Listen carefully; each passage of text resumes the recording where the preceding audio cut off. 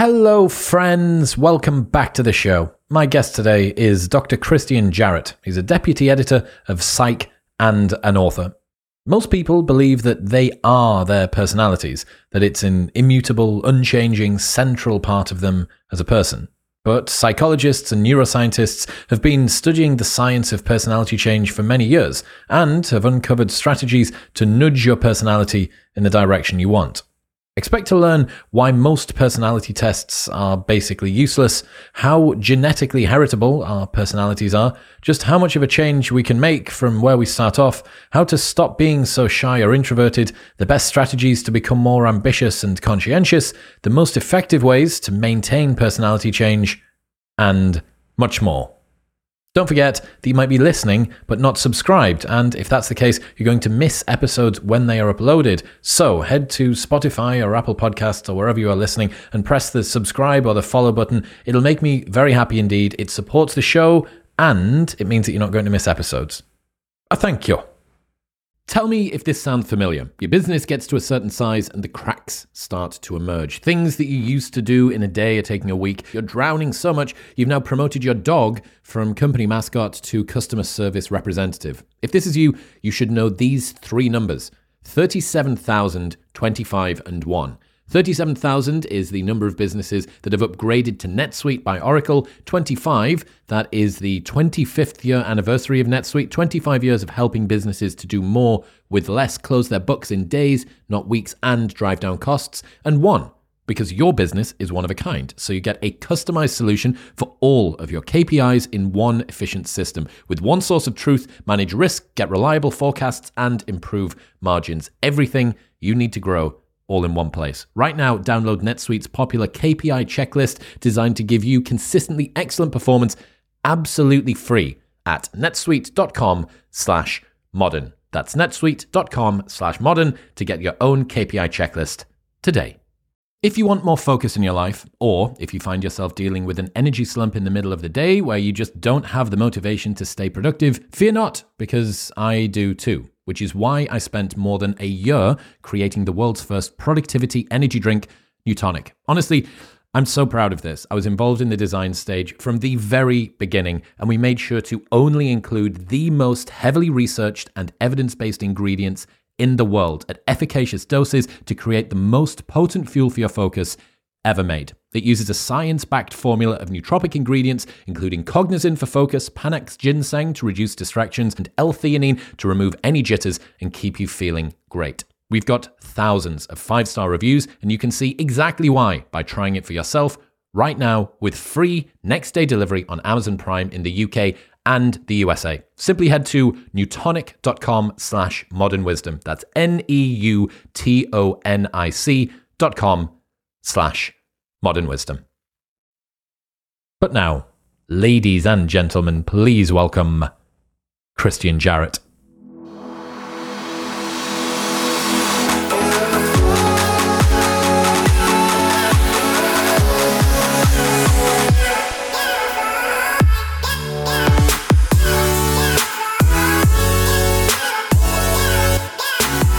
Christian Jarrett, welcome to the show.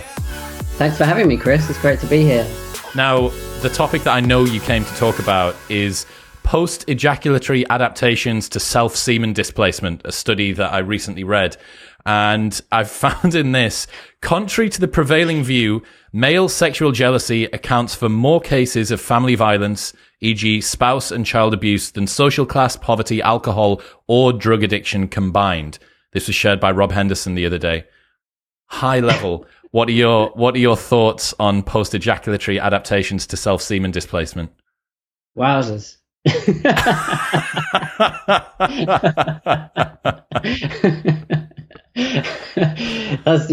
the most left field question I've had, I would say.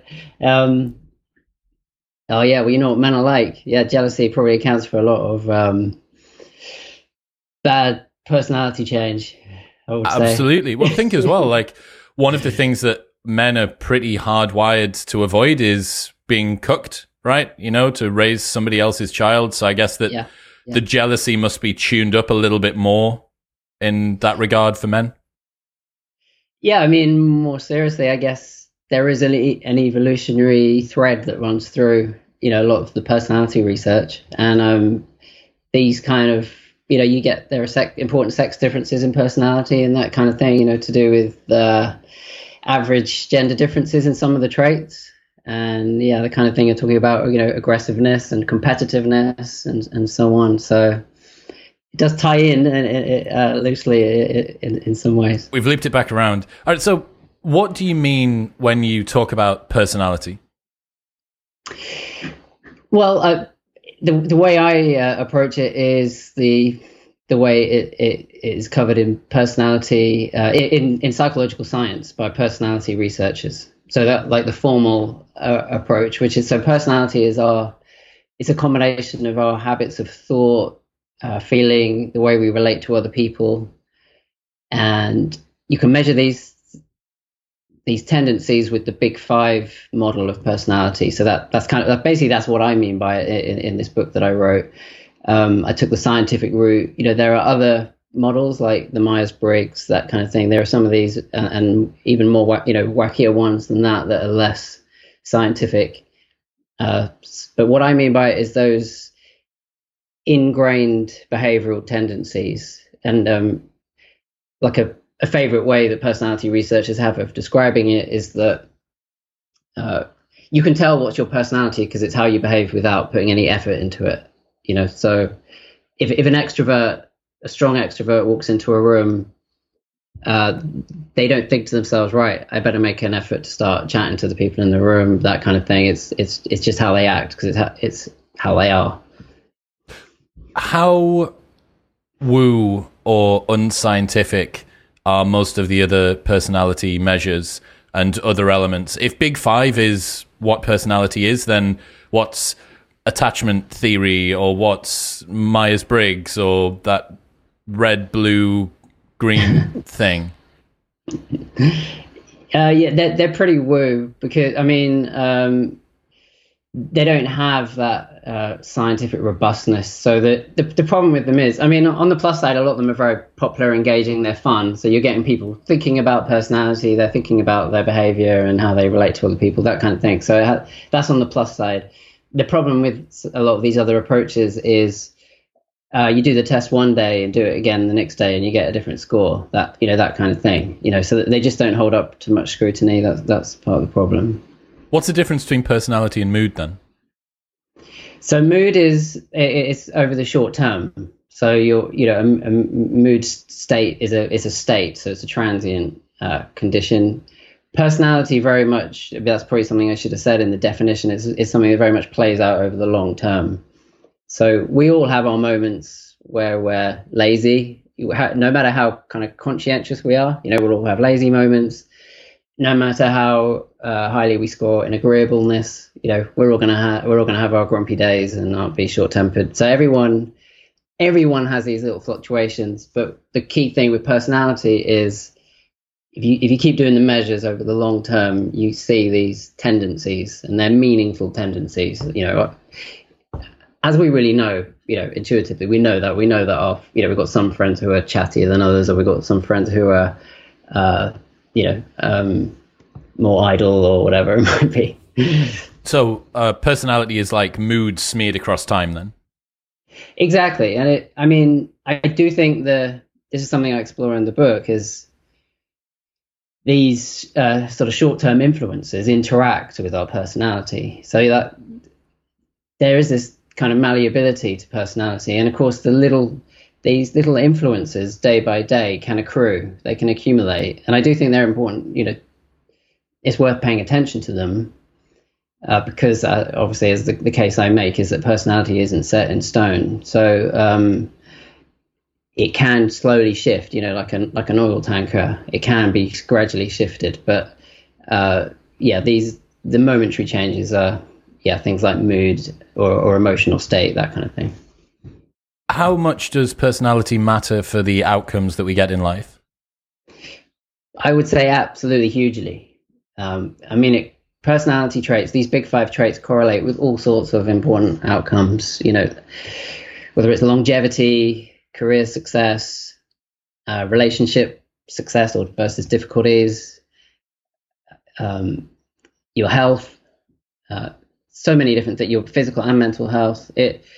And they often, many studies will show that the big five trait scores are as influential as, or even more influential than other things that people might think of, such as family background, economic background, amount of education, that kind of thing. So they are, it's hugely important. There was one study, one of my favorites, that was focused on trait neuroticism, and they calculated, like, in terms of happiness, if you can help people achieve a fairly modest reduction in their trait neuroticism, then in terms of happiness, it's equivalent of an increase in your income to over $300,000 a year. So just to get some kind of handle on, if you can achieve these real genuine shifts in some of your trait scores, it's going to make a difference to your life. And probably a little bit easier than trying to earn an extra $300,000 a year. Absolutely. Yeah. Okay. So getting down to a biological or a neuroscientific level, what's personality there? Is it just like myelin sheaths running through the brain? What's going on?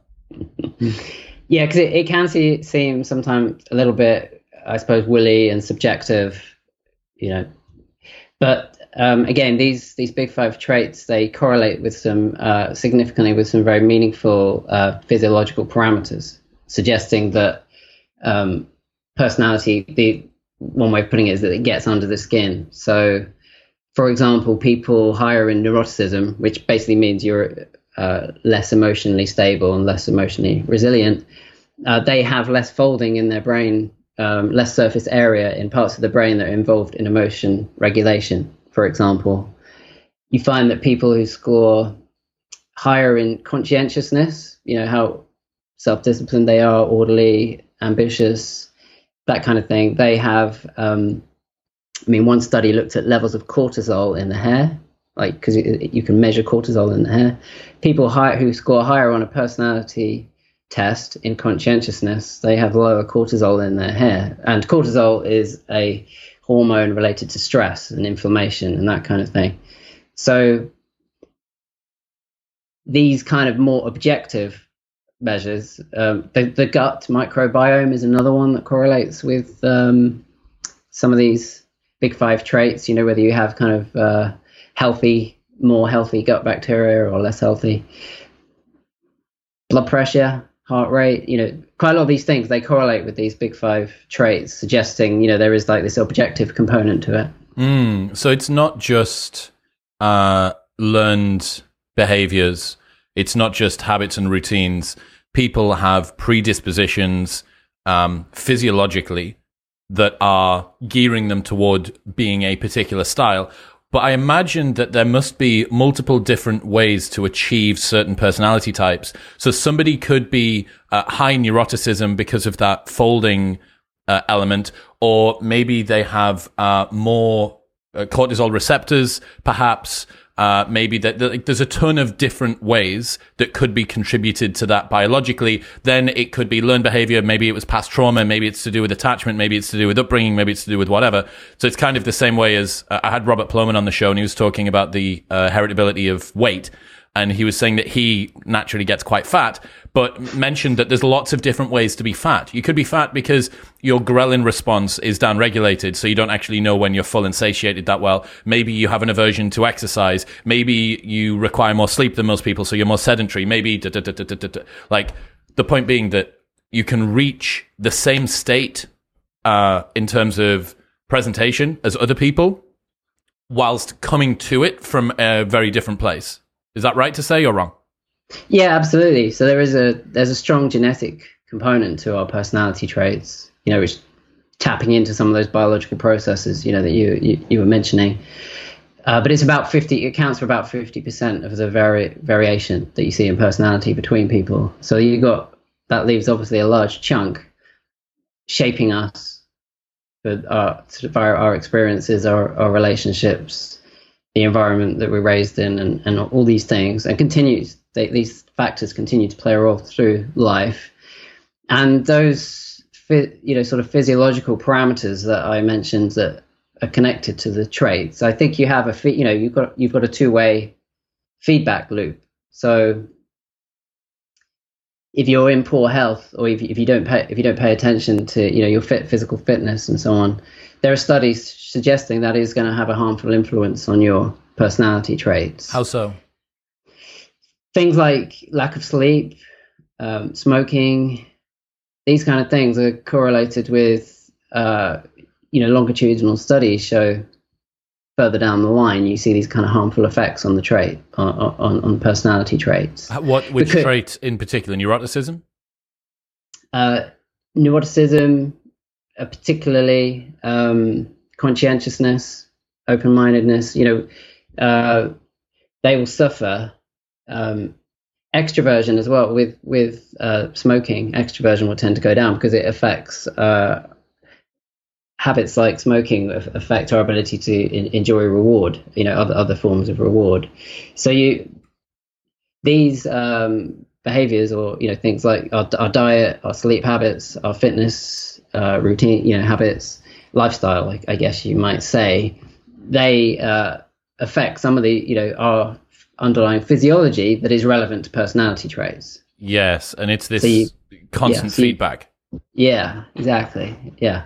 I mean, that's part of what the message I try and convey in the book is to sort of trying to hack some of these feedback loops that exist between personality and biological processes and the kind of lives we lead, kind of trying to hack into these dynamics, these circles.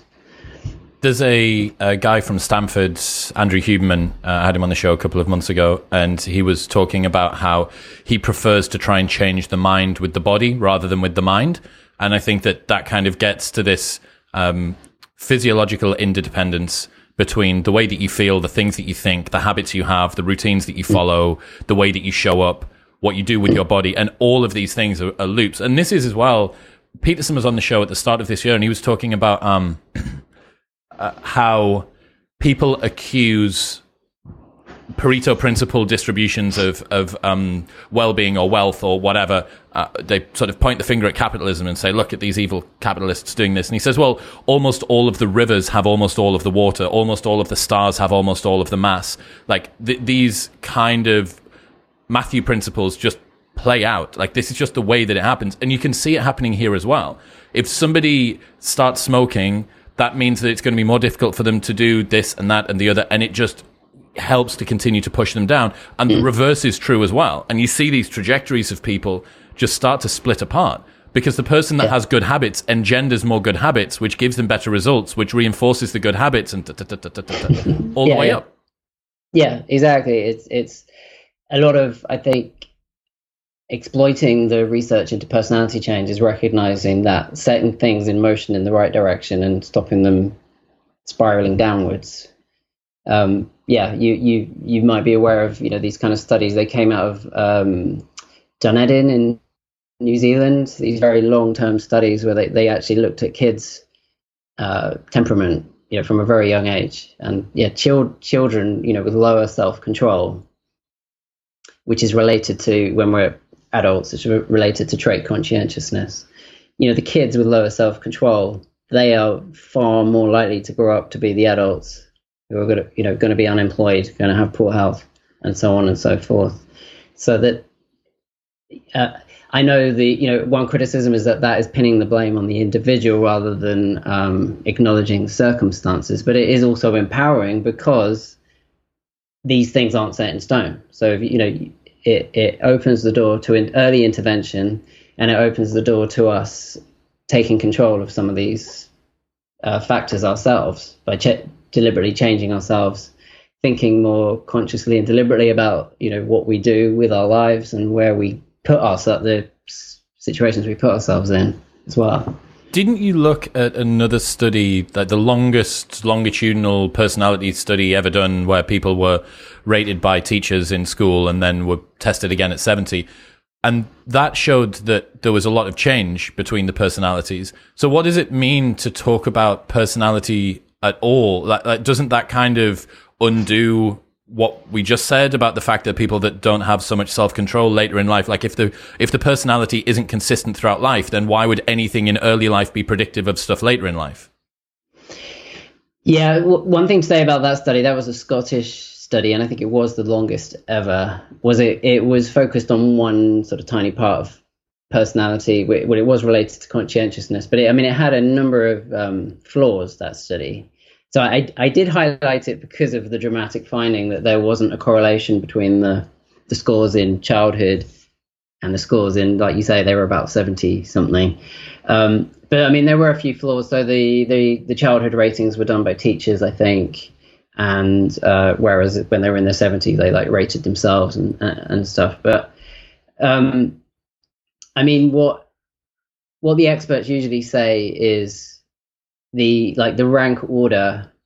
So like, if you were towards the quieter end in your class, in your group when you're at school, you'll probably, although you will all shift through life, because there are these kind of maturity effects through life, you'll probably still be, towards the lower end, even if your whole class has shifted on like extroversion. You'll probably still be in sort of the same, roughly the same rank.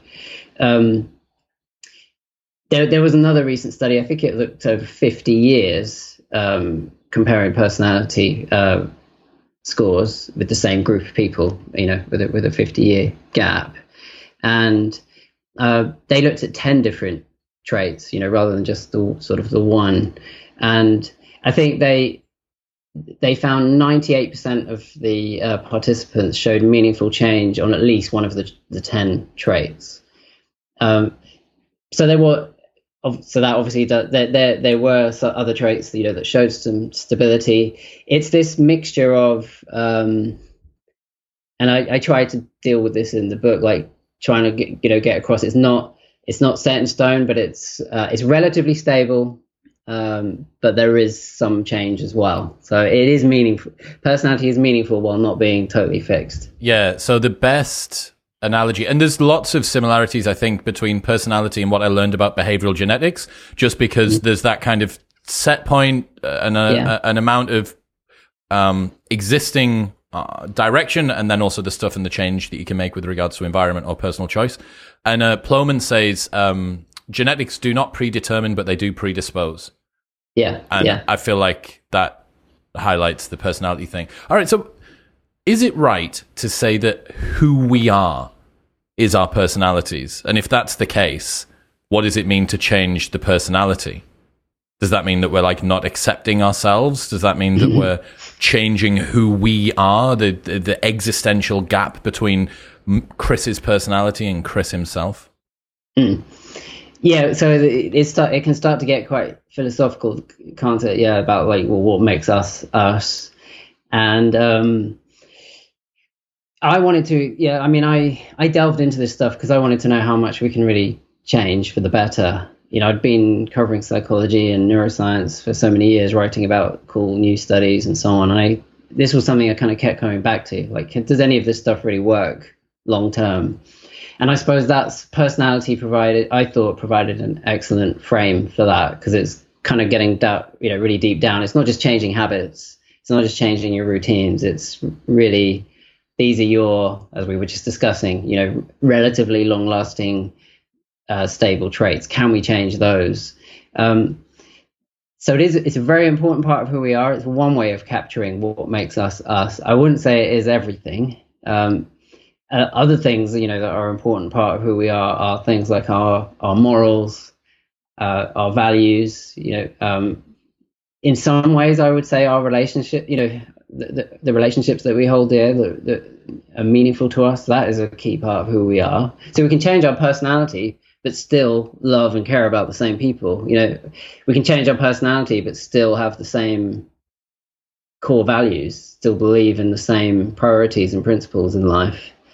Other aspects of ourselves, that I encountered, researching this stuff was, like the story we tell about our lives in a way is a part of who we are.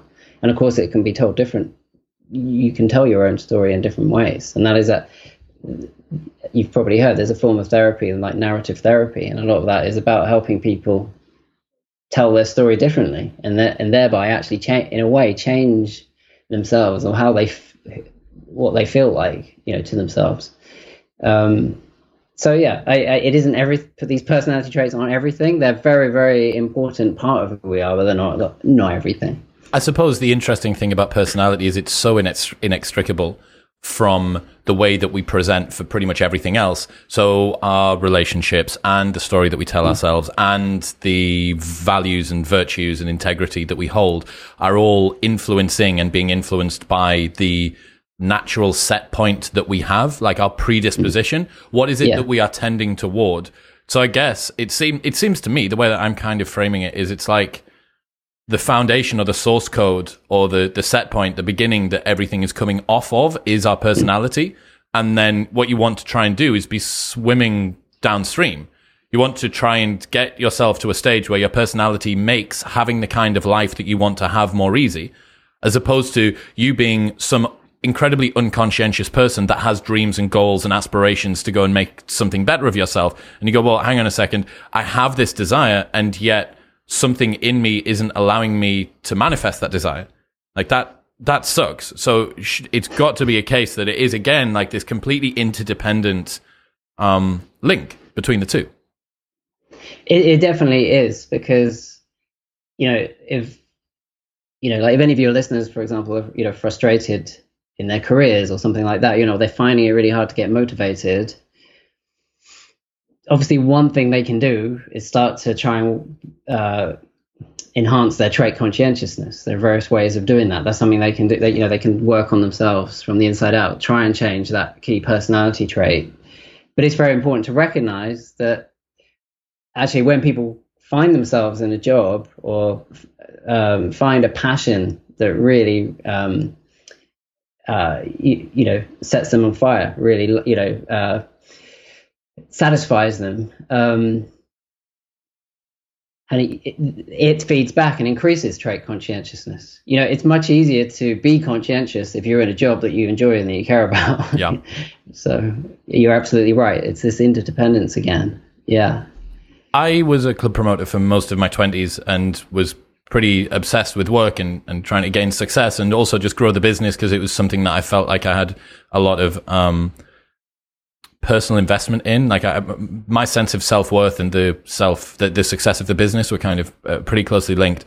And I remember thinking, I got toward the end of my 20s and I started learning about leverage, which is this concept whereby you can use capital, labor, code, or media in order to magnify your effects out into the world. And I wasn't doing that. I was running club nights, right? There was no leverage there, really. It's like, look, for one person that came in, one person came in. It wasn't that I ran the club night once and then could run it like Command C, Command V, and then it would just run for the rest of time. We always had to be there, blah, blah, blah. So it was low levels of leverage.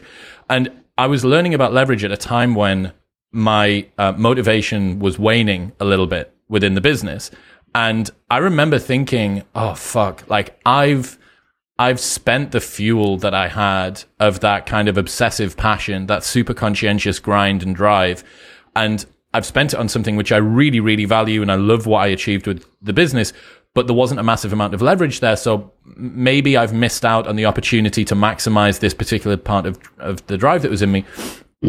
And then 4 or 5 years hence now doing the show, and because I get such positive feedback and the dopamine from the show is just insane, I've now rediscovered that same degree of drive and conscientiousness and obsession that has been fed back to me by another new project, but this time it's with leverage. And I remember thinking, it was just an interesting insight that I've not spoken about before, that I thought I'd not wasted, because I didn't waste it at all, and I adore the work that I did, and it was very successful and fulfilled me. But I was concerned that I'd kind of spent all of the fuel tank that was there. And I saw in front of my own eyes what happens when the environment re-enables and like re-kickstarts that capacity for super, super, super high conscientiousness. Yeah, so I think in an alternative reality, a version of reality, if you hadn't made that big career change, I think what the research would predict is there is a risk you like you say, you had a lot of motivation, you were very organized and driven, but obviously something was the reward was diminishing, maybe, or whatever, as you were describing. If you hadn't made that, I guess, ambitious shift, there's a risk you might have seen your conscientiousness. It might have started to adversely affect your personality. Basically, is what I'm saying. Yeah. I mean, what does it mean to say adversely affect our personality? Is that are there preferable personality states that people should want to be in? Yeah, I mean, it's a little bit tactless to use that kind of language, but it's hard to dispute some of these links between something like because higher conscientiousness is associated with so many preferable outcomes in life. So it's a little bit, whilst not wanting to be judgmental of people who are low in the trait, it's hard, it would be hard to advocate for lower conscientious because you're likely to have worse health, worse career prospects. You can go too far with conscientiousness. It can potentially slip into sort of obsessive, unhealthy perfectionist tendencies.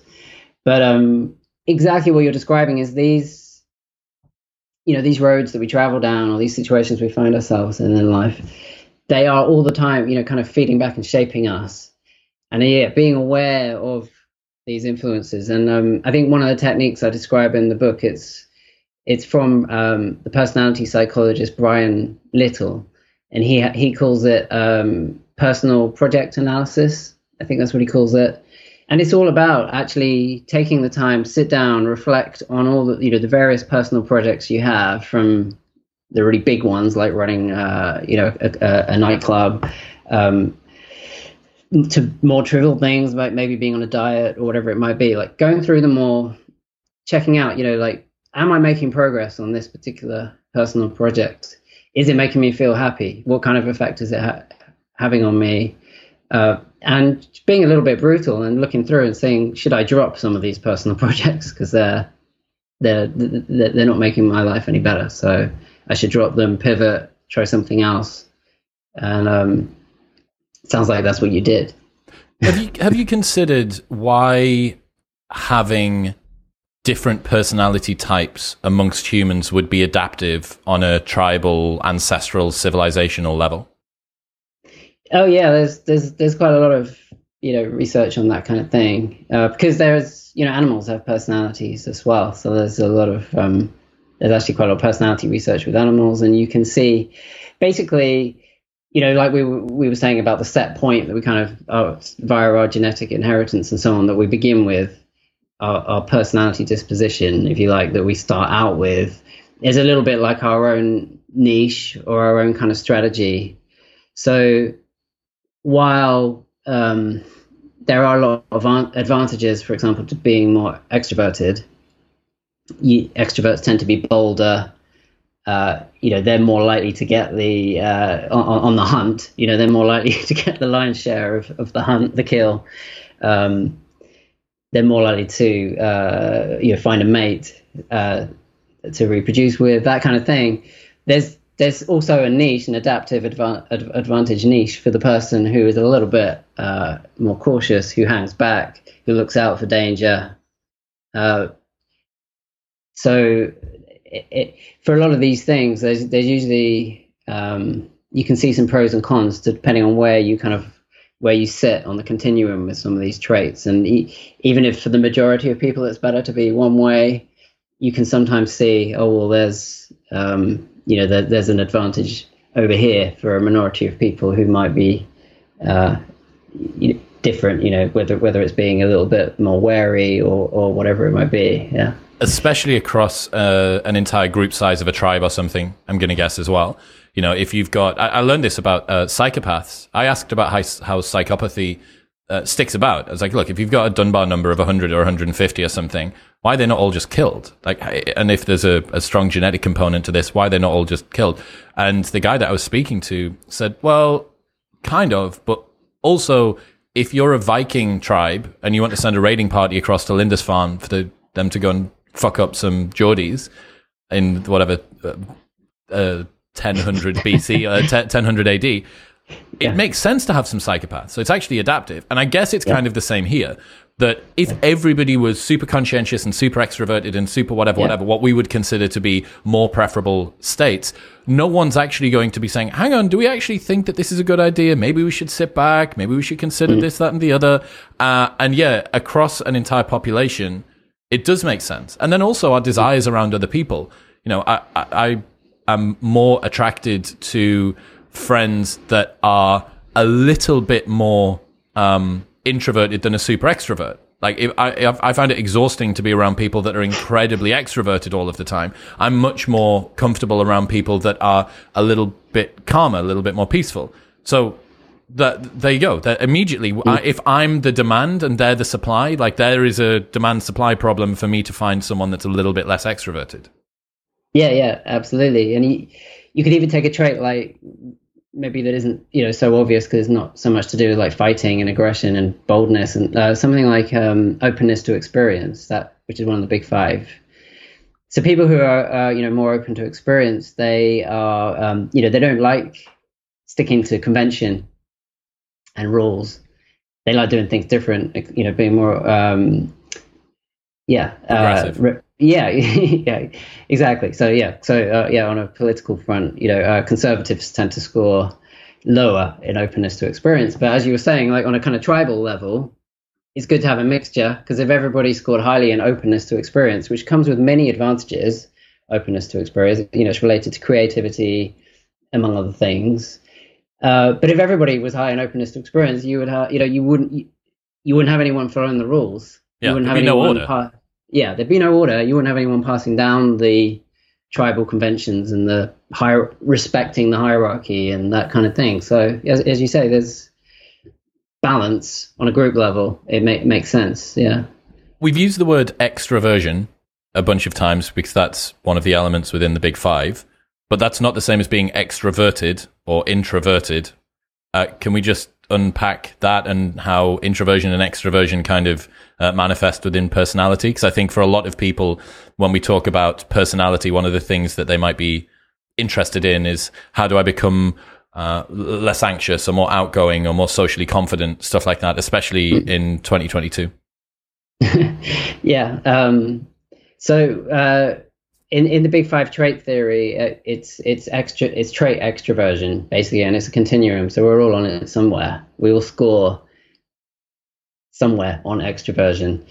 The talking about introverts and extroverts is kind not so scientific in a way. It's because, you know, where is the cutoff point? It's a shorthand for in personality science, a kind of shorthand for someone who scores highly on extroversion, and an introvert, someone, you know, who scores towards lower. Sorry, I thought is extroversion not to do with like valence to positive experience or something like that? Yeah, that's right. That's an important difference from how we use the term in kind of colloquially. Because colloquially we tend to think it's just about being chatty and that kind of thing. But importantly, in scientific terms, extroverts. One key thing about extroverts is that they're very much driven to achieve reward. They're very much drawn to reward. And positive emotion. So they seek out positive emotion. It's probably one of the reasons why they are more socially active, because they're looking for that.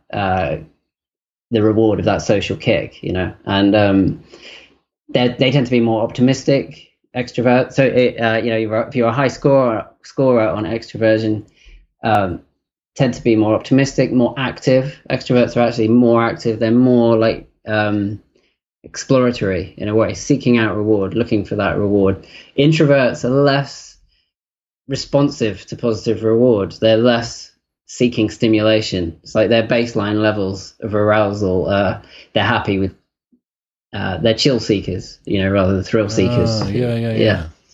That's interesting. I like that distinction. So we've spoken about the fact that we can change personality. What are the stickiest bits of personality? What are the things that are the most difficult to change? Well, I would say it's all quite different. I don't think any personality change is really easy, because, as I was saying earlier, it's more than just tweaking, you know, quitting some bad habits and forming some new ones. To achieve lasting personality change, I mean, personality is sticky. So you've really got to go, invest for the long haul. So you've got to do things, you've got to make changes and start behaving differently. And there are various ways to do that we might want to cover. You've got to practice these techniques and strategies and make these changes in your life at a pretty rigorous and radical level, really. In terms of I'm guessing, I don't actually know if some traits are harder than others, but I'm guessing neuroticism, as in like as I was saying, that emotional instability is probably the one people struggle with the most. And I only say that because when people are asked what part of their personality they would most like to change, that is the most popular change that comes up in surveys. People wish they were not so emotionally unstable. They crave emotional stability and contentment, I guess. Yeah. Well, I mean, it makes sense that in a self-report, the things that people struggle to change the most would be the things that would come up first. Yeah. And I also guess that there's maybe a kind of like a self-defeating element to neuroticism. The fact that having a high susceptibility to negative emotion would make downstream from that a lot of the changes that you're trying to enact more difficult. So it's kind of one of the Matthew Principle problems that we mentioned earlier on. Yeah, I mean, speaking from experience, I would say,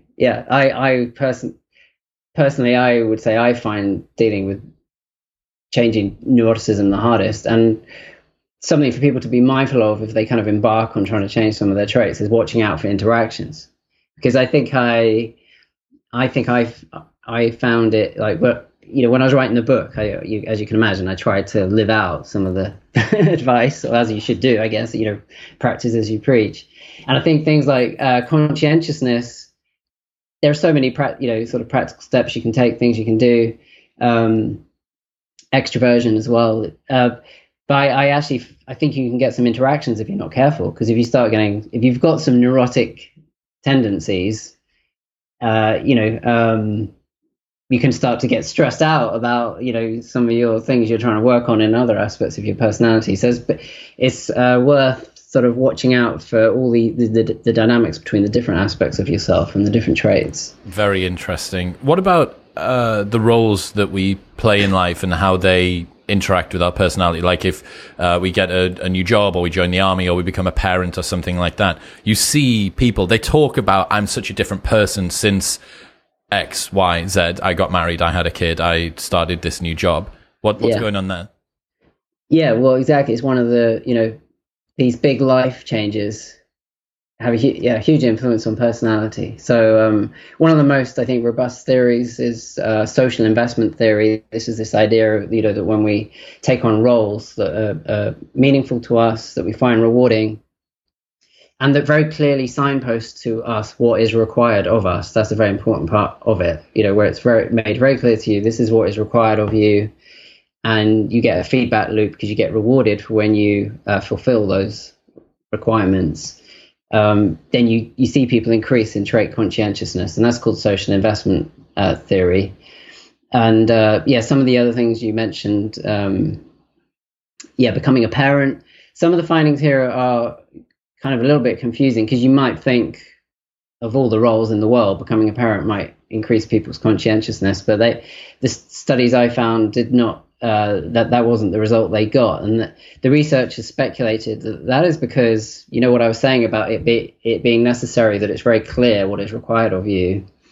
The researchers in this case speculated that becoming a parent isn't linked with becoming more conscientious, partly because it's just such a maelstrom of chaos when you become a parent, is that it's actually not that clear what's required of you. It can be pretty overwhelming. So actually you tend to see, at least in the very short term, you will tend to see increases in neuroticism, self-esteem might go down, surprisingly, and this is short term, and extroversion can go down as well. Again, not that surprising, because it's much harder to socialize and get out and about, that kind of thing. But yeah, relationships is another one. Getting married, you tend to see, so, people's, again, extroversion goes down after getting married, that kind of thing. And just friendships and so on can influence us, because I think what just now you were describing about the kind of people you like hanging out with because of how they make you feel. There's this really cool concept, which is pretty new. There isn't a lot of research on it, called affective presence. And it's this idea that it's almost like another trait, if you like, that we each have a certain affective presence, which is how we tend to make other people feel.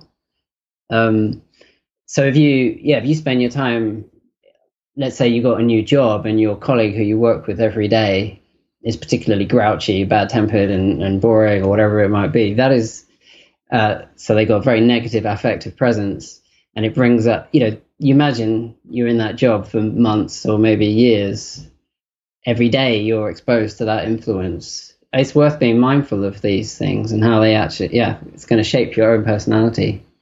I can see how this would be adaptive again as well. If you get into a relationship or if you have a kid, being higher in neuroticism, being more attuned to negative emotions makes sense, because that'll probably tune you into the negative emotions perhaps of the newborn child or your partner that you just got into a relationship with. Reducing extroversion is going to mean that you're less outgoing, you're less sort of seeking, which is also going to be protective of you and a family. I'm going to guess maybe getting into a relationship might reduce openness to experience a little bit as well. Although conversely, maybe you could say, well, now I have somebody comfortable that can back me up, which means I can afford to be more open. I don't know. My point being that, I can see an adaptive explanation for a bunch of these different things.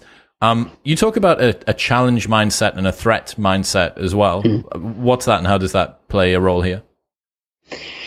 Oh, yeah. Well, I think I brought that up in the book in relation to, because I have this chapter on the dark triad. I know you mentioned psychopaths earlier. And let's get into it, Matt. I want to talk about you want people to channel their inner dark triad and utilize it. Talk to me about that, and then how does that relate to the challenge mindset? Without fully going over to the dark side.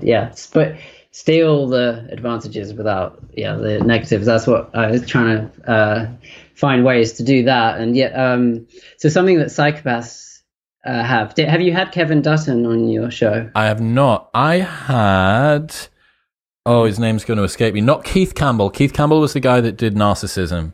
Yeah. Michael Williams, someone like that. So I haven't had Kevin Dutton on. Do you think I should bring him on? Is he cool? He's very cool. Yeah. I'll get an intro to him off you once we're finished. Yeah, he wrote The Wisdom of Psychopaths. And so one of the sub-traits, so there are these kind of three sub-traits in psychopathy, and one of them is what they call fearless dominance. So you don't want the other two, the impulsivity and the emotional coldness. You don't want those two.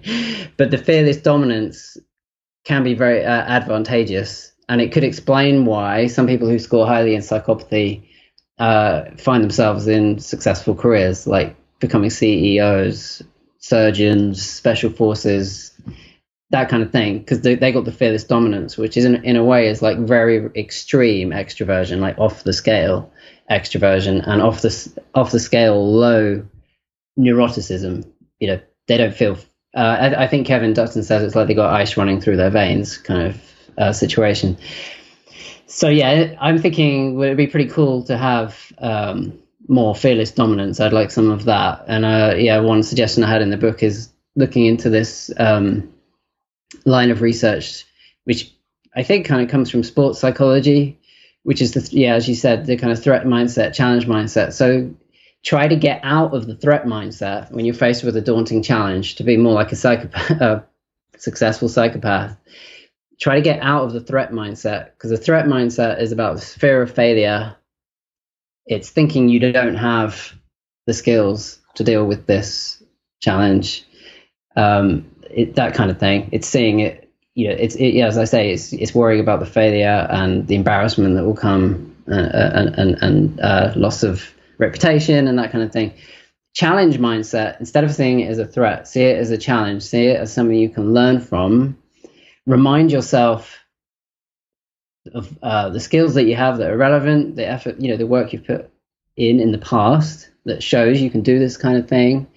focus on what you can control, because with the threat mindset, you're worried about, what if this goes wrong, what if that goes wrong, and I can't control it. With the challenge mindset, you deliberately focus on those things that you can control, and see it as a learning process as well. See it as a learning. Don't see it as some kind of litmus test. Am I worthy, or am I, a successful person, or am I not? Don't see it like that. See it as a learning experience. What can I take from this? If it goes badly, well, I will learn from that, and it won't go so badly next time. Dude, I love it. I absolutely love that. That's something that I've relied on an awful lot over the last 2 years or so. Is like the show's grown pretty quickly, and I've had to get myself continuously into rooms with people where I go, there is no reason that I should be here. And yeah, trying to reframe things as, it's you either win or learn. Look at all of the relevant experience that I've got. This is an opportunity. This is not something that I should be concerned about. I can control the controllables. I can't control the uncontrollables, so I'll let those go. All of that piled together. So it's nice to see that my bro science solution to not shitting myself on a podcast has been borne out in the literature as well. I had a guy called Vincent Haranam on the show. He writes for Quillette, data scientist, but just fascinating guy. His insight into human nature is brilliant. And he came up with the dark gentleman.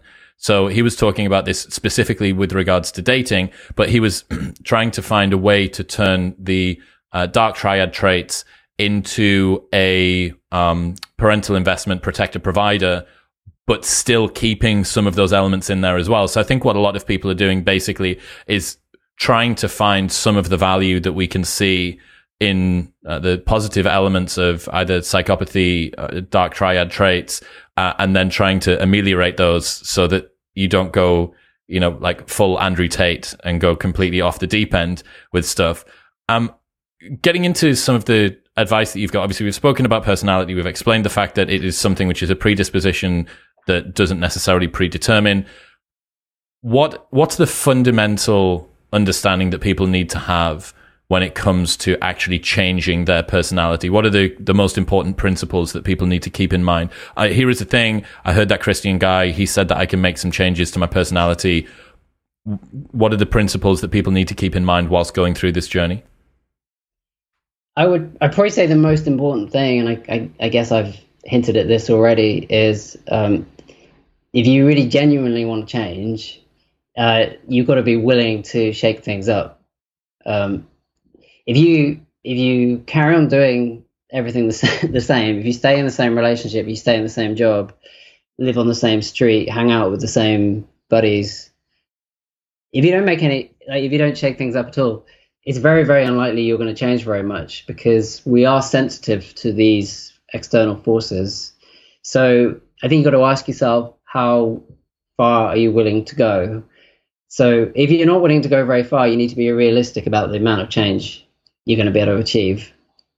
So being realistic is another important thing. If you really, really want to, change yourself, take your life in a new direction, be radical about what you're willing, the steps you're willing to go to. Some other things to bear in mind are you're going to need help from other people. Probably it's going to be very hard. I would think it's probably going to be very hard to do it as an entirely solo project. It's going to help if the people close to you are on board as well, partly because of these, social dynamics that we were talking about. If your closest partner, let's say, also aspires to similar personality traits and aspirations as you, that's going to help a lot. No, because they will role model some of the change you're trying to achieve. They will positively reinforce when you make the changes in the direction that you care about. So that's another very important factor. I would say it's an ongoing project. It's not something that's done a job done one day. And I'm really conscious of that myself. I think, we never know what life's going to throw at us next, do we? So it's a constant unfolding. I think the way I put it in the book is it's like a philosophy to live by, recognizing that we're a kind of work in progress. So don't just think, you're going to do a few little psychological tricks and make a few steps and it's all going to be job done. It's more about recognizing the malleability of your underlying traits, recognizing that they're always prone to change, and you've got to keep working at it. You've got to be the kind of best version of yourself. You've got to keep working at it. Maybe just the final thing is, again, I think it goes back to something we mentioned earlier, is although there's a good case for working on some of your personality traits to help you achieve what you want in life. I think the research on balance says more often personality change happens the other way around. It's more often that we're shaped by our goals and values in life. So think hard about, who do you want to be? What kind of person do you want to be? What do you want to do with your life? Because once you set on that particular course, that's going to shape you a lot. So it really is worth reflecting on that, and the path you want to take. And, because that is going to feed back and actually influence your personality and the kind of person you are. That's interesting. So think about the sort of person that you want to be over the long term. Design a life that would engender that type of person to come out of you. Be around people that would encourage that person, have pursuits that would encourage that person, have a job, live in a place, be with a partner, so on and so forth. I think one of the things to pick out there that's really important is the long-term perspective. So I'm 34, right? And I still believe that the thing I'm doing now, or the habit that I'm working on now, or whatever, is it's going to be that for the rest of time. My ability to do, like, my hyperbolic discounting is just completely fucked, right? I just have none of it. And my ability to be able to look at stuff over a long term really, really, really sucks. But the difference, the advantage of doing that is that when you have setbacks, because setbacks are going to come, with whether it be personality change or just starting a gym routine or whatever change it is that you're trying to do in life, there's going to be a period where you reset back to where you are now, and it's going to make you feel like you're back at step zero, but you haven't accounted for all of the good work you've done up until that point. And it is very much a case of like trading a stock, right? It goes up. Like, yes, sometimes there's pullbacks, but what is the trend over a long term? And this is something only really probably within the last year that I've been able to look at correctly myself and go, the number of blips for low mood, for not hitting discipline, for not doing the things that I know make my life good, have become increasingly infrequent. And the consistency of me doing the other things. But it felt like I was on this same path for 4 or 5 years before I got to the stage where I could actually reflect and see genuine, tangible, consistent change. And I think, well, no surprise I was feeling demotivated 4 years ago, because I was doing the thing, I wanted the thing, and this is the expectation that you were talking about before. It's like, okay, what is it that you want to get out of life? What are you prepared to sacrifice? If there is too much of a delta between those two things, you're permanently going to feel dissatisfied, because you're always going to want 10 and be prepared to sacrifice enough to get 4. And the 6 is always going to hurt. And on top of that as well, I think to add in, think about the fact that 10 is going to take a lot longer to get to than 6 or 4 are going to get to. So, okay, maybe you are here. Maybe that means there's going to be more blips. There's going to be more resets. And over time, the goal is to be at 10 in 10 years, not to expect that you're going to be at 10 within 6 months. Yeah, absolutely. Yeah. There are no quick fixes. So meaningful change is going to take a lot of effort. It's also the sort of thing you're talking about, I think, is another one of the principles I finish up with in the final chapter, which is about making sure you kind of monitor your progress. Don't just assume the things that you're doing are working and it's all going to be hunky-dory. So those periods of reflection that you've had and kind of looking back over that longer time span, I think is very important, because just because something sounds like it ought to be working, it sounds like a positive step, it might not be. And another thing is it might work for a while and then stop working. A very important, I think, psychological attribute is psychological flexibility. It's being adaptive, changing, using different strategies, mental strategies and cognitive strategies and emotional strategies, according to the circumstances and according to how you change. As you get older and your circumstances change, it's a trait that psychologists are particularly, it's not one of the big five, this psychological flexibility, but it's a very popular area of research. And actually, a very, very recent study, was looking at people's ability to reach their goals. And this study was trying to look at like which strategies are the most effective. Is there one that's better than others, that kind of thing. They didn't find that one strategy, like kind of willpower strategy, was better than another for achieving goals. What they found was most important was having lots of different strategies. That was the thing. So you can switch things up, find what works, depending on the context and so on. Talk to me then. Let's get specific. One of the things that most people are going to probably want is to be less idle and be more ambitious, basically increase trait conscientiousness. What's a way that someone could do that? One of my favorite kind of findings here is that it's not so much about having iron willpower. When researchers compare people who have high trait conscientiousness with those with low, they've kind of done these studies, where they ping them on their smartphones to find out what they're doing at different times of day.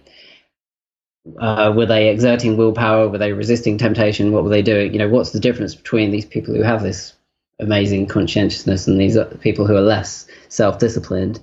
And the thing is, with the people who have high conscientiousness, is they seem to avoid temptation in the first place. It's not that they have ironclad willpower. They seem to be quite strategic in the way they live their lives, so they don't expose themselves to the temptation. Like environment design and the people that you're around and stuff like that. Yeah, I mean, they don't necessarily do it consciously. Someone who is high in conscientiousness, they don't necessarily. It's not because they've read a magazine article on how to design their kitchen to put the cookies up the top or something. But maybe if it doesn't come naturally to us, maybe we can reverse engineer that. Yeah, exactly. Yeah. So that's one thing. There are others. I don't know how many. Keep going, man. People want to be more ambitious. Yeah. I think there's another interesting line of research again to do with willpower, and willpower I think is very relevant to conscientiousness, because conscientiousness is about being more orderly and self-disciplined. So there are these findings to do with willpower that actually people who see willpower as kind of like the more that you expend it, it's kind of self-perpetuating, like a dynamo on a bike kind of scenario. Like the more hard work you do, the more energized you become. People who think about willpower and think about effort in those kind of terms, they seem to have more they have more willpower. They get less drained by exerting self-control. People who think of willpower as you've got a little bit in your tank, and I've been working hard today. Ego depletion is setting in. Yeah, exactly. I've been on the spreadsheets all day, so I'm not going to have any self-control left. So I better go down the pub, and it's self-perpetuating. So it's worth thinking about your mindsets, I suppose. Dude, have you considered? I learned about that maybe 3 years ago, something like that. That basically your view on willpower determines your experience of willpower. That willpower depletion and the Roy Baumeister marshmallowy stuff is basically a self-fulfilling prophecy. What do you believe about willpower? It ends up enacting that. I learned about that a while ago, and I wonder how many people in the world, or how many man hours or productivity or happiness has been gotten rid of because of that self-fulfilling prophecy. You know what I mean? Yeah. I think there's definitely a danger of that. One of the studies that's come out recently that challenged that, I don't know if you came across this one, where they tried to find evidence of ego depletion cross-culturally, and they came out with no results in India. And then they tried to find out, well, why can't we get the ego depletion in India?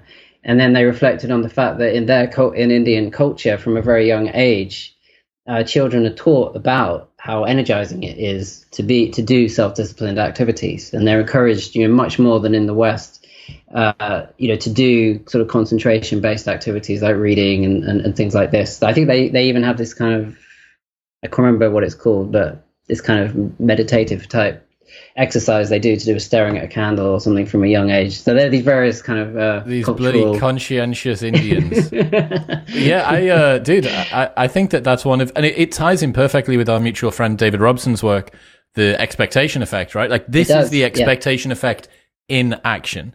This Absolutely. Is it happening in front of our faces. So if all that anybody takes away from this episode is my view on willpower determines my experience of it. If I believe myself to gain more willpower by using more willpower, that is how it will show up. And this literally is borne out in the studies. You get to choose. And here again, the Matthew principle coming in, or whatever you want to say, like that separation, the people that believe willpower is depletive will have significantly worse results than the people that don't. And over time, that means that their results are going to continue to diverge. So I think that's a really cool insight. What about emotional stability then? What about if someone wants to become more emotionally stable, like everyone? Yeah. There are so many different... when it comes to this one, we can borrow from techniques that are used in psychotherapy. That's one thing we can do. So, CBT, that kind of thing. So you can use cognitive reappraisal. So I suppose this overlaps a little bit with something we mentioned earlier, but when you're feeling your heart racing before a scary activity, before a date or something, and you're sweating and your heart's racing, learn to interpret it as excitement rather than fear, for example. That's just one. I mean, there's something called affective labeling, which is when we're feeling these negative emotions like anger, jealousy. Most of us are not naturally inclined to be very good at identifying these emotions, like putting a label, specifying it. So take a moment, pause. When you're feeling these negative emotions, pause, think to yourself, actually say it out loud. Well, what is it? What is that emotion that I'm feeling? This is called affective labeling. And researchers have found that this dampens down the negative emotions. And they think it's because by taking that moment to pause and identify it and think about at a granular level, what is the emotion I'm feeling? It draws our attention to the precursor. What led me to feel this way? We're more likely to act upon it in a constructive way. It creates distance as well, right? You're distancing yourself. My friend Corey Allen, meditation teacher, calls it the mindfulness gap. Isn't it fascinating that CBT has come up with what was that one? Something labeling. Affective labeling. Affective labeling, but if you were doing Vipassana meditation, it would be noting, right? Yeah. And it's different perspectives on different sort of terminology, but on the same sort of element. Okay, so we have the ability for people to reframe stuff as I'm not nervous, I'm excited. My friend Bridget says that before she goes on stage. She's a comedian who started late, and she has a little mantra: I'm not nervous, I'm excited. I'm not nervous, I'm excited. The labeling. What else? Give us a final one when it comes to psychological stability and mood and stuff. Okay, well, final one, a little bit different and maybe slightly less obvious is I don't know if you know these kind of brain training like tasks. So there's one called the N-back task. So if any of your listeners Google N-back task, there are loads of the letter N, BACH. BACK. Got you. So N-BACK. Yep. Yeah, the N-back task. Google that. There are loads of free versions online. It's to do with keeping track of a train of numbers or letters, and every now and again you're prompted to recall the letter or number that was N numbers back in the sequence. So it's a kind of form of cognitive kind of brain training that trains your cognitive ability to kind of pay attention, because you can have two dual streams, so you get good at kind of monitoring two at once. These exercises have been shown to reduce anxiety, and researchers think that's because one cause of anxiety is a lack of mental control over our thoughts. We find our mind drifting to worrisome thoughts. Brain training exercises like the N-back task help us cultivate more mental control. So it's another way of getting a grip over your sort of emotional regulation. That's cool. It's like adding in some extra RAM. Okay, so final one, I think, look at me just claiming to know what everybody wants from their personality improvements. I think that becoming more confident and more extroverted is probably something else that a big chunk of people would like. Have you got any advice or any techniques that you like to improve that? So extroverts tend to be more optimistic, when they live longer as well, right? They have better health. I think there's some confusing research around generally I think they have better health, so they tend to live longer for that reason, but they are also more prone to kind of risk-taking behavior, like jumping off a building or something. Yeah, exactly. So you get that. Okay, yeah. Anyway, they tend to be more optimistic, so that's one reason they're more willing to throw themselves into these challenging social situations and other things. There's a range of interventions for increasing optimism, and one of them is called the best self exercise or something like that. All it really involves is spending some time sitting down, and you can repeat this, each day to get into the habit of it. And imagine picturing yourself kind of 5 years or so hence, everything's gone as you hoped, or your dreams have come true, this kind of thing. And it's spending some, I suppose, you can see it as like a little meditation exercise, spending some time imagining, best possible self. That's what it's called, best possible self. Again, if you Google it, I think it comes up. Studies have shown that regularly practicing this little exercise helps increase optimism, and that's going to feed into your extroversion.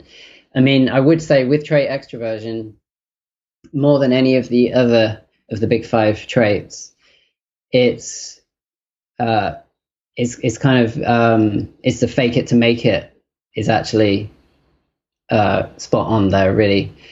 I think the more you put yourself out there, join it sounds kind of common sense in a way, go to some exercise classes or whatever floats your boat, join a debating society, debating club, whatever it might be, something that's going to involve interacting with other people. Practice, recalibrate, because if you're a strong introvert, you're very kind of sensitive to the stimulation. Actually put yourself out there, make these behavioral changes in your life if you want to be more extroverted, and you will recalibrate and you'll learn the skills of small talk, that kind of thing. Be a little bit strategic about it at first, get up to speed on the latest sports results so you can have a chat about whatever it takes. It's going to feel forced at the beginning, for sure, of course it is, but practice does make perfect, and you'll recalibrate. There's a brilliant book by Jessica Pan, something like I can't remember the title of it, but she spent a year living. She's a self-described strong introvert. She challenged herself to spend a year living as an out-and-out extrovert. She joined an improvisation club. She did stand-up comedy. She did a ton of stuff.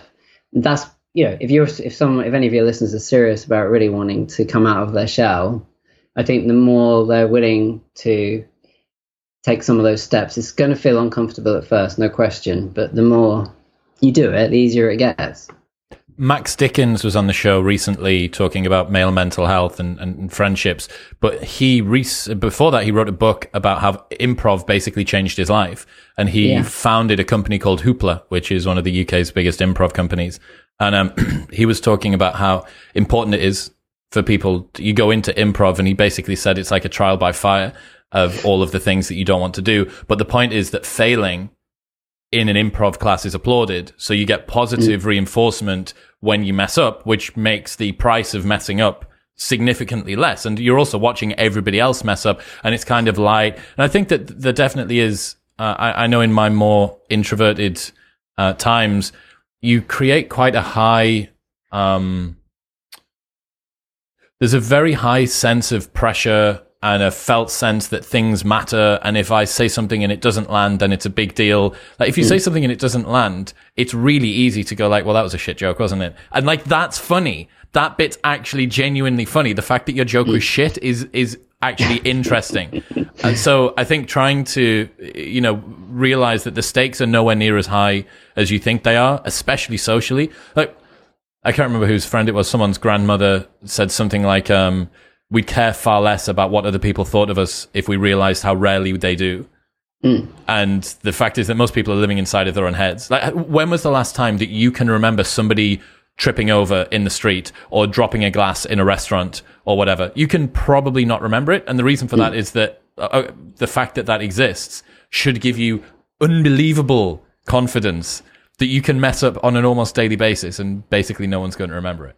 Yeah, I think that's very nice advice, a nice way of putting it. I don't know, there's this funny study, I think it was from the 70s. I don't know if you come across it. I think they called it the spotlight effect or something, where they had a student, very different students take turns to go into a group, like a tutorial situation, and they got them to wear an embarrassing T-shirt. I can't remember. What's an embarrassing T-shirt consist of? I can't remember what it might be, Barry Manilow or something like that. Like an uncool T-shirt, right? Okay. For the time, it was apparently an uncool T-shirt. I can't remember for sure who it was. And before the person put it on, and went into the tutorial, obviously they asked them, "What do you think?